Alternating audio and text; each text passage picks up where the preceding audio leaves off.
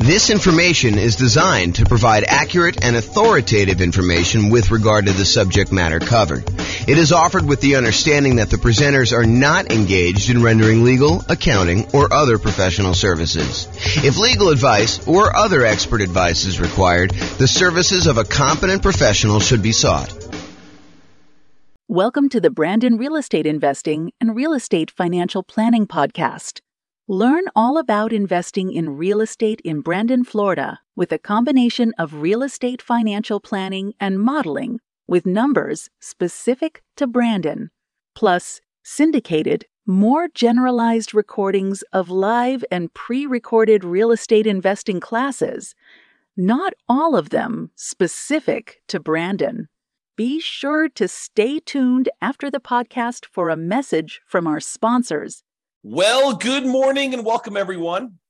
I am your host, James Orr, and this is another episode of the Real Estate Financial Planner comparison series of webinars, podcasts, whatever we're doing here. So today tries to address the question that people have of, should I buy an owner-occupant property or should I keep renting myself if I am trying to achieve financial independence or I'm trying to maximize my net worth? Like, what is going to be better for me? Because you would argue, hey, look, if I decide I'm going to go buy a rental property, if I'm going to go buy a series of rental properties, that distracting myself and buying an owner-occupant property first could actually hurt me. It would slow me down. It's better for me to take the money that I was saving up to buy my rental than it would be to buy an owner-occupant property. And not only that, but in some markets, putting 5% down in order to buy an owner-occupant property means that your monthly payment is going to be higher than if you just continue to rent, right? Because you go put 5% down, you're probably going to have private mortgage insurance, and the payments plus the taxes plus the insurance on that particular property is going to be higher than if you just rented yourself, right? Because that's going to be what is typical in your marketplace. Or you could argue, hey, if I go rent, my rent is going to continue to increase with inflation so that it's going to limit how much I'm able to save over time. Because if I decide to rent and I don't buy a property and lock in a good part of my monthly living expense in the form of a mortgage payment, sure, taxes and insurance go up, but the mortgage payment itself, because you're getting a 30-year fixed rate mortgage, that's going to stay static. And so the amount, the overall net kind of rent equivalent I have of buying an owner-occupant property to move in is going to stay low and actually get lower. It may be higher at the beginning, but overall, the payment for owning a property tends to go down over time because the mortgage payment, the principal and interest part of the mortgage payment, is fixed. And with the rising cost of things, inflation, that tends to look cheaper over time. And at some point, those lines tend to cross, right? Where it tends to be more expensive to buy a property to begin with. And even with taxes and insurance going up, the net overall cost to own a home tends to go down a little bit over time. Whereas when you rent the property and you just live there, the cost of rent just tends to keep pace with inflation and keep going up and up and up and up and up. And eventually those lines cross and it becomes better for you to have bought a property. But is it better for you to rent and use that money to acquire rentals? Or is it better for you to buy a property, slow your roll a little bit, acquiring the first rental, and then, eventually buying rental properties, but you're living in a property that you also are an owner of? And then there's the whole discussion of eventually the property that you're living in, if you go and you buy one, you no longer have a mortgage on it at all, which then even reduces what you need in order to be considered financially independent. If you were earning $10,000, if you were spending $10,000 a month on all your expenses and $2,000 a month of that was your mortgage payment, well, eventually when your mortgage payment goes away, you no longer need to achieve $10,000 a month in passive income from your investments in order to be considered financially independent. Instead, now, because your mortgage payment is paid off and you no longer have that $2,000 a month mortgage payment, you really only need $8,000 a month to be considered financially independent. Sure, you still need taxes and insurance and maintenance and all that other stuff on your property that you live in, but you don't have that mortgage payment anymore. So your overall cost in order to be financially independent, the bar has been lowered. So all of these things come into play when we ask ourselves today, is it better to rent or buy an owner-occupant property for 5% down when we're otherwise buying 25% down rentals? That is what we will plan on discussing today and what we'll go into detail on. So what I did is I modeled this for over 300 US cities. And so each city's got its own home price, rent, taxes, insurance. The amount of money that people earn in each city is a little bit different. It's basically enough for them to go buy a property in that city so that we don't have somebody, I don't standardize the income so that somebody who would otherwise be able to buy a property in like Mobile, Alabama would not be able to buy a property in LA. So we do adjust for income. But when we adjust for income, we also adjust what they need in order to be considered financially independent. So if we give someone a higher income, it means that their threshold for being financially independent also has gone up. It's commensurate with the income that they were earning. They have to replace their job income in order to be considered financially independent. It's another way of saying that. Okay. So we modeled this for 300 cities, and you will see which one is better. Because I think there's a debate, right? Which one of those factors is going to be the most powerful? What's going to be the biggest impact? And what is going to be the biggest limitation for someone wanting to achieve financial independence? And then not only financial independence, but which one leaves you with the highest net worth and which one's riskiest? Because I think all of those things are factors in which one we do. Okay. So in both scenarios, kind of like we're comparing A to B, they're going to be buying 25% down payment rentals. The idea is that the strategy is you're going to save up 25% down plus some reserves and all that other stuff, and you're going to go buy rental properties with that. The difference is going to be one person's going to rent, the other person is going to buy an owner-occupant property with 5% down first. Okay, so that's going to be the comparison. So the 5% down owner-occupant first, then 25% down rentals, they're going to save up until they can buy a 5% down owner-occupant property to live in. Then they're going to live in that property forever. Then they save up until they could buy a rental property with 25% down, plus closing costs, plus reserves on every property that they own, okay, including their personal expenses. And they will repeat that until they have up to a maximum of 9 rental properties, each that they bought with 25% down. With the other strategy, remain a renter yourself, then 25% down rentals, which I'm calling 25% down, no owner-occupant, no OO. Then you remain a renter for the entire time, and your rent goes up with inflation, just like the rent on the properties you're buying. You buy 25% down rentals when you've saved enough for a down payment, plus closing costs, plus 6 months of reserves for both your personal expenses and reserves on all properties you own. And you also still need to be able to qualify for that loan for 45% debt to income ratio. So all the qualifications for buying the 25% down are the same regardless of which strategy. Just in one case, we're buying a 5% down owner-occupant property first, which could impact their ability to be qualified to buy the rental property. Because if you're buying a property with 5% down, then you need to be able to cover that payment. And if it's higher, that could limit when you can buy your rental. You may have enough for down payment, but your DTI may not be in line. And that actually is calculated in our modeling. So realize that that could be a factor for some cities. Okay. I put the URL on the screen if you want to go, dive deeper into the charts and see the results for your specific city, because I'm going to do the aggregate. But if you want to drill down and see it, I'll put the link in the show notes, but it's also on the video right here. So if you want to go look at that. All right.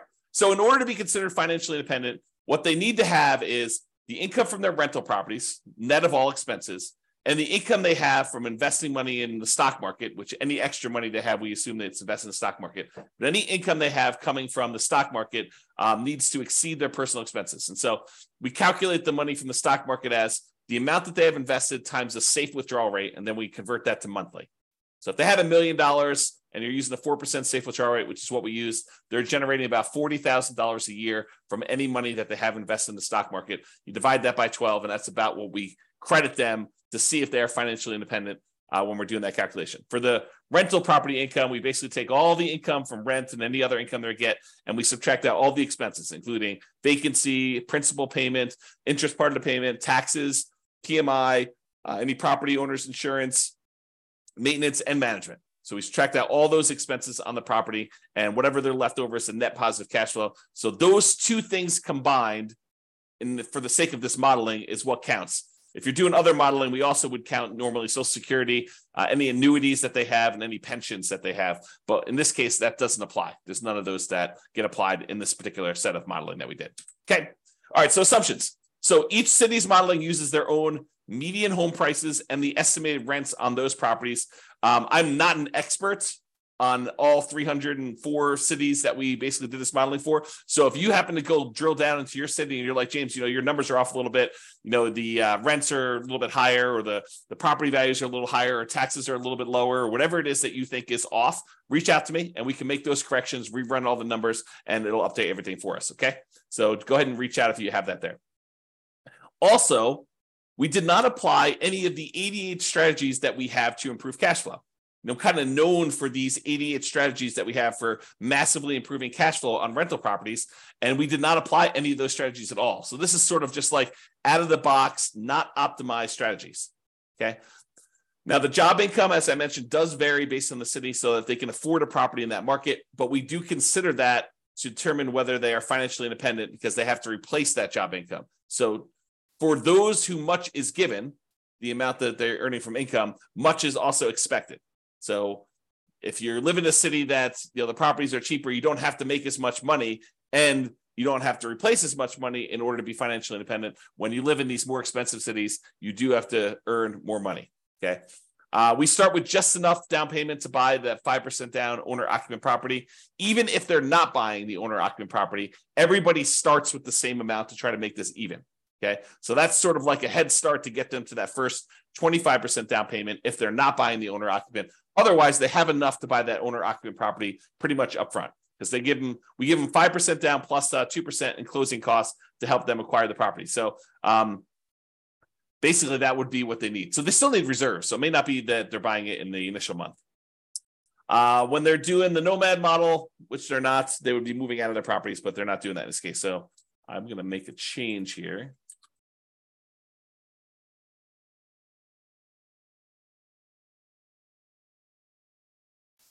All right.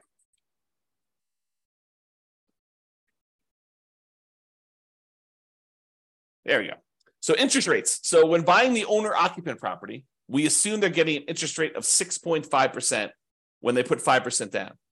But in addition to that, they will have private mortgage insurance. That private mortgage insurance is because they put less than 20% down, and that would actually go away once they get below 80% loan to value. So it would be there until they get to 80% loan to value, then that would drop off, and that would make their housing costs a little bit less at that point. When they're buying rental properties, because they're putting 25% down, their interest rate is estimated to be 6.75. Okay. And they do not have PMI in that case. When they have any extra money that they have while they're waiting to do stuff with it, would be invested in the stock market, and they're earning 7% on their stock market investments. And I modeled this out for 100 years. If you want to see all my assumptions, you can go to realestatefinancialplanner.com/model, pick your city or pick one of the special reports and drill down. You can see all the assumptions I use for my modeling. All right, so let's get to it. So financial independence achieved. So which one do you think is going to be better? Is it going to be better for someone to actually buy an owner-occupant property, move in, live there, and then start saving up to buy 25% down properties? Or is it going to be better for them to just remain a renter, start saving up for their 25% down properties, and do that strategy? Well, I will tell you that after modeling this for 304 cities, it is way better, way better for them to buy the owner-occupant property. In fact, in 292 of the 304 cities, it is better for them to have actually bought the owner-occupant property, moved in, and then started saving for their 25% down properties and acquiring that way. Buying that owner-occupant property made a huge difference. Okay, 292 cities out of 304, like 96% of the time, it was better for you to buy the owner-occupant property. In only one city was it better for you to be a renter. In 11 cities, it was the same. It didn't matter. But in one city, it was better for you to be a renter. So go figure. Okay. So this shows you like when the people achieve financial independence. And one of the things I want to point out is there's a lot of them that the reason it's better is because they paid off that owner-occupant property, and that's what moved them over the edge to being financially independent.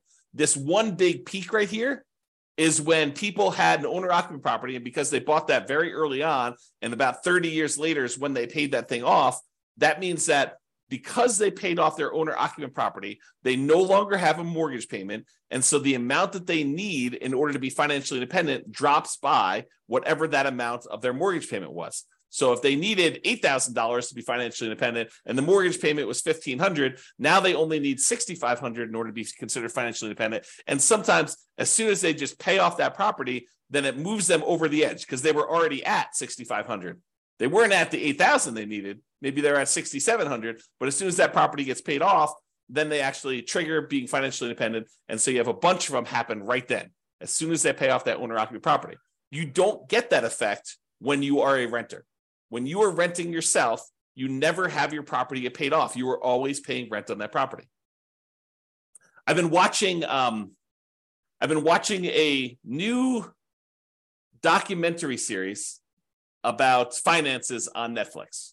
I won't say which one, but one of the things they discuss on there is this idea of it's okay to rent. It's okay to not buy property.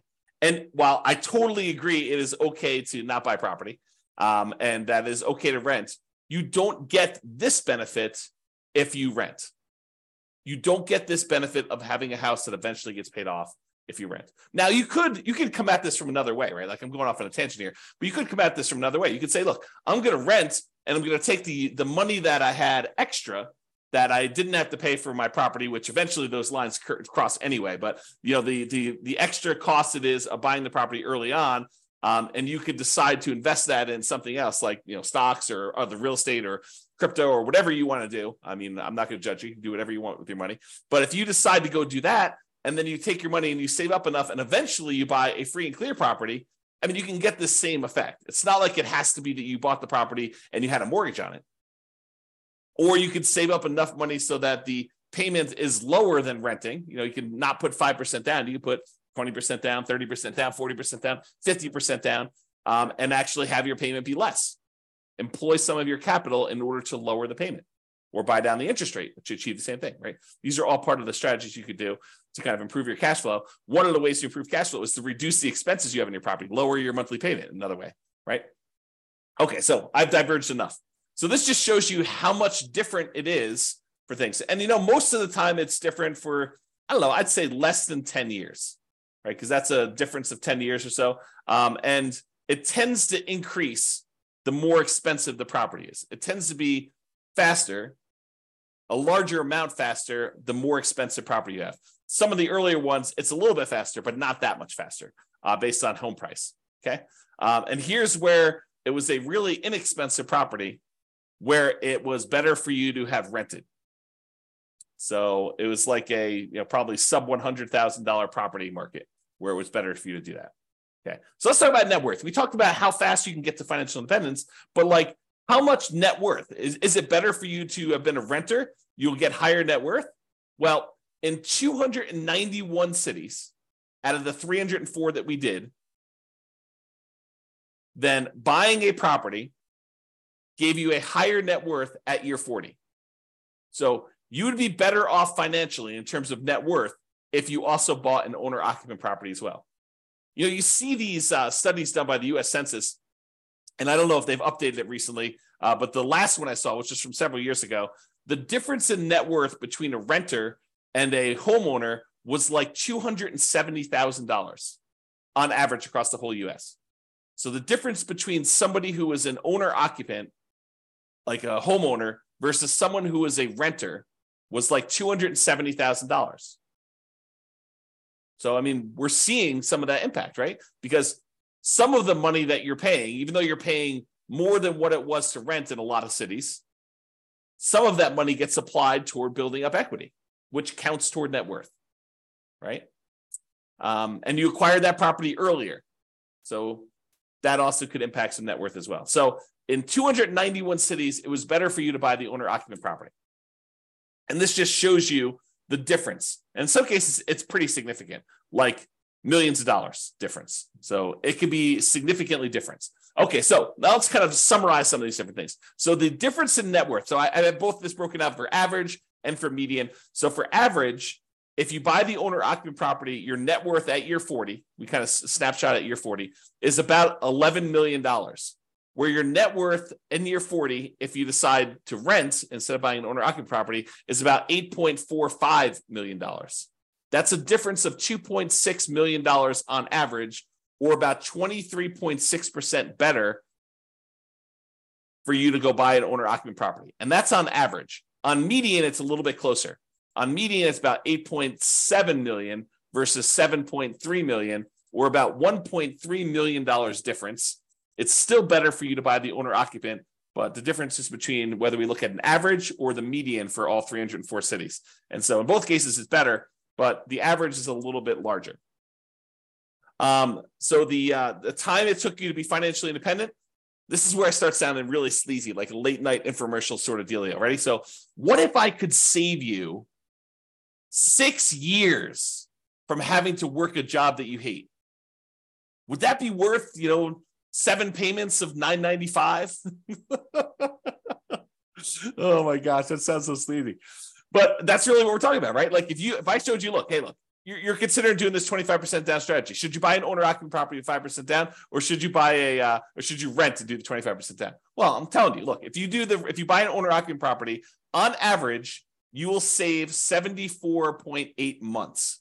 It's 74.8 months faster for you to be financially independent if you buy the owner-occupant property. Now, sure, there are ones that are much slower than that. There are ones that are much faster than that. And so it's really going to be your city that you need to look at and determine that. But on average, it's about 6 years and 2 months, 6 years and almost 3 months faster for you to actually buy an owner-occupant property. That's on average. On median, it's even more. It's 104 months. Which, if my math is right, well, let me just do the math on the calculator rather than do this in my head. What's 104 months divided by 12?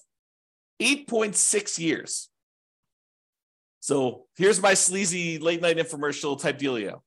For only 7 payments of $995, I could save you, what did I say? It was 8.6 years of working at a job that you hate, just by changing one little thing about how you invest in real estate. Oh my gosh, it sounds so sleazy. But really, it's true. I mean, on median, the middlemost one, it is 8.6 years faster. Some are faster than that. Some are slower than that. But I can save you a lot of time just by changing your strategy a little bit, okay? Now, let's talk about risk. We talked about net worth. We talked about, the speeds of getting financial independence. So is it riskier to do buy the owner-occupant property or to do the non-owner-occupant? Well, part of it depends on how we measure risk. We like to measure risk in a bunch of different ways. One way is it's like how much rent can drop before you're going to have negative cash flow, like what we call rent resiliency, or how much prices can drop before you have negative equity, before you're underwater on your property. We call that price resiliency. Or we look at debt to income, which is a calculation your lender uses to determine whether or not you qualify for the loan. What is the ratio of all of your debt payments compared to how much you make on your job? I also like debt to net worth, how much debt you have compared to what your overall net worth is. If I tell you I have $10 million in debt, that might scare you because you probably think, oh, James, earns, $50 a year. And having $10 million in debt with $50 a year in income is really, really high. But what if I told you I make $100 million a year and I have $10 million in debt? Well, or my net worth is $100 million. We're doing debt to net worth. My net worth is $100 million, and my debt is only $10 million. Well, that's a much different ratio. What if I told you there's $10 million in debt, but my net worth is $10 million? Well, that's more of a equal ratio. And finding out which one has a higher debt to net worth is a way to measure risk. But the other one I like too is how much debt you have, $10 million compared to how liquid you are. What if I told you I've got $10 million in debt, but I also have $12 million in stocks where I could go liquidate all those and use it to pay off my $10 million in debt? Well, that's one level of risk. What if I told you I had $10 million in debt, but I only had $50,000 in my savings account? Well, that's a little scarier, right? And so these measures of risk, including the number of months of reserves you have, right? You like to think about, hey, look, I want to have 6 months of reserves before I go buy my rental property. Well, we can also measure it in number of months, right? You can figure out how much all the expenses are in order to maintain your rental properties and your personal expenses, stuff like that. And then we could say, okay, it cost me whatever it is, $12,000 to kind of run my household and all my rental properties if I was getting no income coming in from my rentals. Well, how many increments of $12,000 do I have? If you have $36,000, you have 3 months of reserves for your whole thing. Well, if you had, what did I say? It was $12,000. If you have $120,000, you have 12 months of reserves. Okay. So we can measure all these different measures of risk.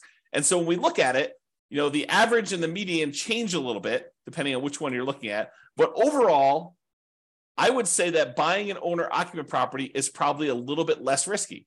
In terms of rent resiliency, it's a little bit better than renting.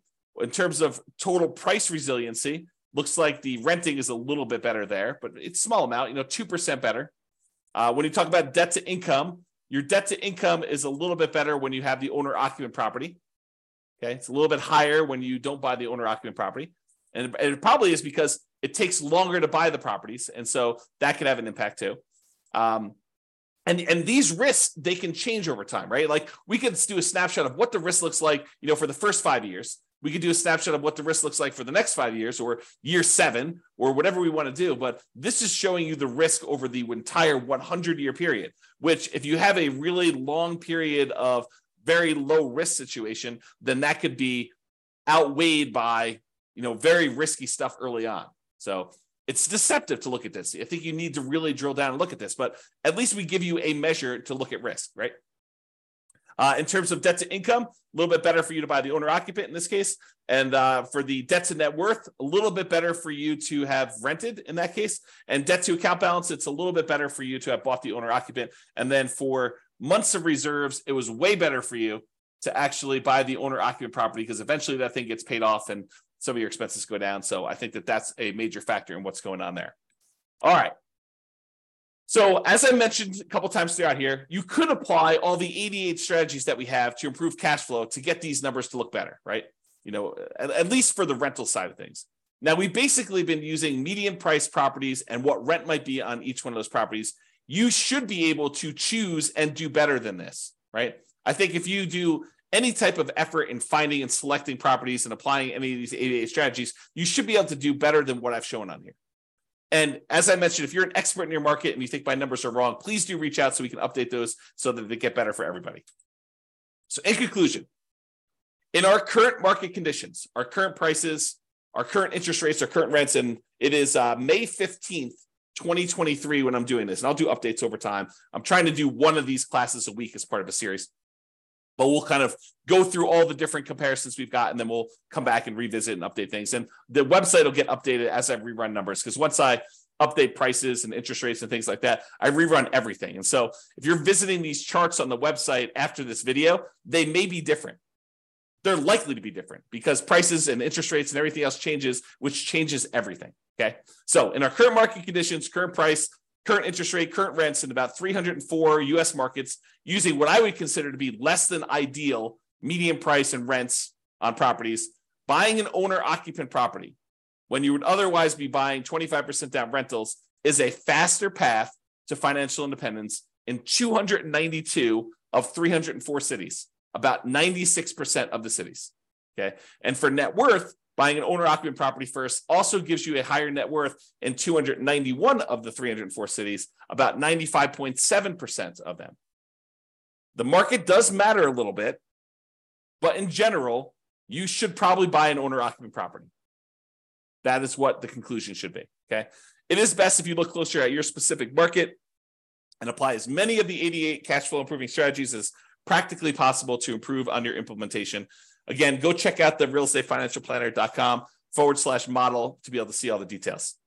Hope you enjoyed this class. I hope you enjoyed this series. I kind of like the comparison and dispelling some of the myths out there about should you do X versus Y and why it's always better to do Z versus R or whatever you're trying to do, right? Like the idea that people have these things in their mind like, oh, that's silly, James. Everybody knows that it's better to do this. Really? Really? That's a belief you have. And then we go do the math and we find out that maybe it's not even like the majority of the time that is the case. Sometimes it is. Sometimes it's like this, where it's like 96% of the time, it's better to do one strategy than another. But other times it's not nearly as close. It's a third of the time, or 2/3 of the time it's better to do this, or half of the time it's better to do this. And sometimes it matters like what market you're in from a kind of like price, where it's always better in more expensive markets to do it this way, or it's always better in cheaper markets. So all these things matter. And I think comparing them and like learning about these different nuances can help you become a better overall investor and better at helping your friends and family when they tell you in their market that they're considering doing this. And you're like, that doesn't make any sense. We always do it this way. And maybe in your market, that's true, but maybe in their market, that's not true. So I don't know, a little bit of, what is it like? What do they call it? A little bit of grace for other people and what they're choosing to do and how they're choosing to do it. Because it may not be the same for them as it is for you. I think that's one of the things we're kind of adjusting here and realizing as we do these. All right, that's all I got for you. Have a great day, everybody. I will talk to you all soon. Bye-bye for now. With home prices up, mortgage interest rates up, and rents up, but not quite enough to counteract the higher prices and interest rates, cash flow on rental properties in Brandon is harder than ever. Book a call with the Real Estate Financial Planner to apply our proprietary 88 strategies to improve cash flow on your rentals. See the show notes for a link to schedule your call and improve your cash flow today. If you're a real estate agent, lender, or professional in Brandon that wants to help our real estate investor listeners, consider reaching out to learn about collaboration opportunities with this podcast. We'd love to add more value to our listeners by having you assist our investors buy, sell, and finance their real estate investments. See the show notes to schedule a call to discuss collaboration opportunities.